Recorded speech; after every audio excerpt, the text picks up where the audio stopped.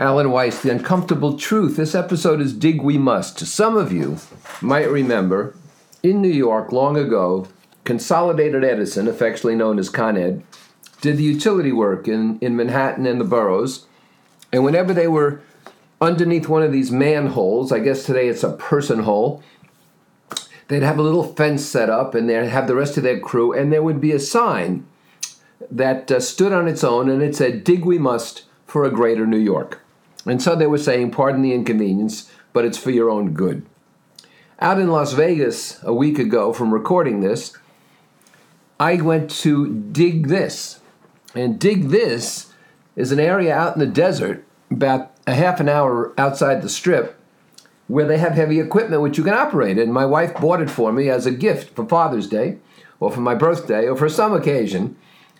And you get an hour on your choice. I chose an excavator. An excavator is one of these big tracked monsters. You know, tracks like a tank, a body that swivels 360 degrees, a cab on top of the body, and next to the cab on top of the body is a huge arm, a huge claw with a bucket. And I learned to use this thing in about 15 minutes with an instructor sitting outside. He sits in a little tower with earphones, and I have on earphones. And my wife had on earphones from the observation area. The cab is air-conditioned, and it's very modern, and you have two joysticks, one in each hand, which do a variety of different things. They raise and lower the bucket, and they turn the cab around, and they swivel the arm, and so forth. And then you have two sticks in front of you, which turn this thing left and right or go forward and backward. And in 15 minutes, I learned the rudiments, and for the next 45 minutes, I dug a hole, a trench, that took out about 3,500 pounds of earth. I built a pyramid of tires, and then I picked up 3 volleyballs off of cones, like traffic cones, using the teeth on this monstrous bucket, and gently deposited them in tires. I did all of that, learning it and doing it, in an hour. It was about 100 degrees out there, and the chief instructor in the place has a rescue dog. Great dog. He sort of walks over. The dog conserves his energy. You know, he's about 10 years old. Pretty big, about 2/3 the size of Bentley here. And the dog comes over and sniffs, and the instructor says, well, he's in his attack mode. He cracks bad jokes. He makes fun of things. But the instructor loves all this. I mean, he's out there doing it with his flak jacket and his heavy boots and his ear protectors and everything else. And, you know, when I went scuba diving, it was a pain in the neck to check your gear and check your partner's gear. And the instructor had to marshal the group together and be alert to dangers and make sure everybody was checking their oxygen supply. But the instructors loved it. I took a group of my best clients to Tenerife not long ago, and some of us went on a tour. Now, Tenerife is in the Canary Islands, and it's basically a volcano. You know, it's a volcanic island, one big volcano. And we went around the island, which took quite a bit of time, a couple hours to get about halfway around, because they're small roads. And in the side of this volcano on the other side was a little town, and in the little town was a little wine shop, almost literally carved out of the rock. And the proprietor of the wine shop, who was expecting us on this little tour, gave us 7 tastings of wine. He gave us meats, prosciutto and salami and everything. He gave us bread and cheese as we tasted these 7 different kinds of wines and port in the side of this volcanic rock. He never asked us to buy a thing. In fact, he told us he couldn't sell us anything. I don't know, local laws or something. But he just took great delight in explaining his wines to us and seeing our enjoyment in drinking them. And I tell you all this because the key to a successful career comprises passion and skill. Somebody said to me not too long ago, I've got you figured out. And I said, well, that's a refreshing statement. I love it. I'm finally figured out. What'd you figure out? And he said, you simply do things you love and you're great at and get paid for them. Now, there's a piece of rocket science, right? I said, you got me. I call this the Michelangelo factor. They asked Michelangelo, now this is probably apocryphal, the story. There's a phrase, ben trovato. And ben trovato means that if the story isn't true, it should have been. I love that phrase. And this story, if it isn't true, should have been. But Michelangelo found this discarded single piece of marble and decided he would use it to carve the David. Now, I don't know how many of you have seen the David. You've probably seen pictures of this great statue, but when I went to Firenze and saw it in the Academy for the first time, you're prepared for something great, but you turn a corner and it's breathtaking. It's 25 feet tall or whatever it is on a pedestal, and it's breathtaking. Veins in the leg, a single piece of marble. And they said to him, "How did you do that?" And Michelangelo said, "I carved away everything that didn't look like David." Now that's a somewhat great answer there, because he culled away what he didn't need. He didn't add to it. If you constantly add to things, you're never satisfied. There's never enough. You have a pastiche. You have a montage, but you don't have something that is a cogent whole.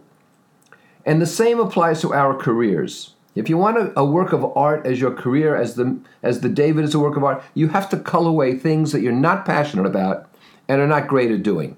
So we need to cull, not add on. David Thoreau said, talking, hanging out in Walden, that most men lead lives of quiet desperation. And this is the opposite of what I'm talking about. We don't please ourselves. We're constantly desperate because we sacrifice things.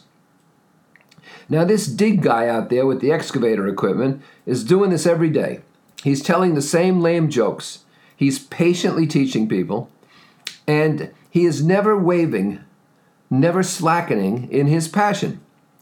He told me, as a matter of fact, I said, I can drive a stick shift, so this is somewhat easier for me. He said he's taught a group of Japanese executives who came over who never even drove, never had licenses because they live in Tokyo. They don't choose to drive. They have chauffeurs, and they've never learned to drive. He taught this group to operate this equipment. In this condition, you can face every day, every obstacle, every challenge, and not merely surmount them, but succeed. If it's passion and you have great skills. Are you getting up in the morning, my friends, enthused or depressed? Do you love what you do, or do you merely tolerate it? Are you enthused even doing the same thing over again? If not, why are you doing it over and over again? You don't grow to love your work because you earn more money for doing it. Digging a ditch is digging a ditch. You grow to love your work because of the fulfillment it provides you, irrespective of the money. You get good at important things, you make a lot of money, but that's not really the point. If you choose to pursue a love of money, you'll never be happy. If you choose to pursue something you love doing and are great at, you'll make money. So you need top skills in order to realize your great passion. And that's how they are harmonious and synergistic. Nurses, EMTs, firefighters, police, first responders, reporters, teachers, and other people like them don't make that much money and don't have all that great a potential to do so. But most of them just love the work.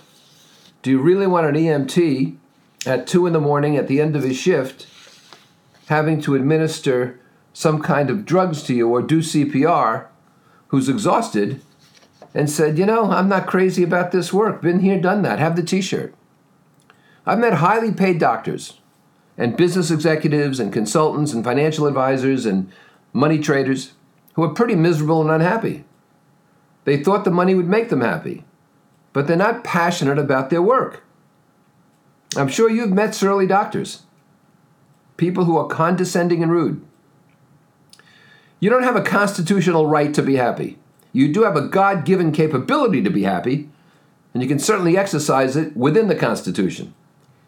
So here are your metrics. Number 1, do I awake energized and excited about my career?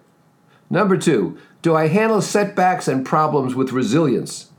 3, am I rarely ever bored? 4, do I have patience with customers and clients? 5, do I regularly innovate to try to improve things still further?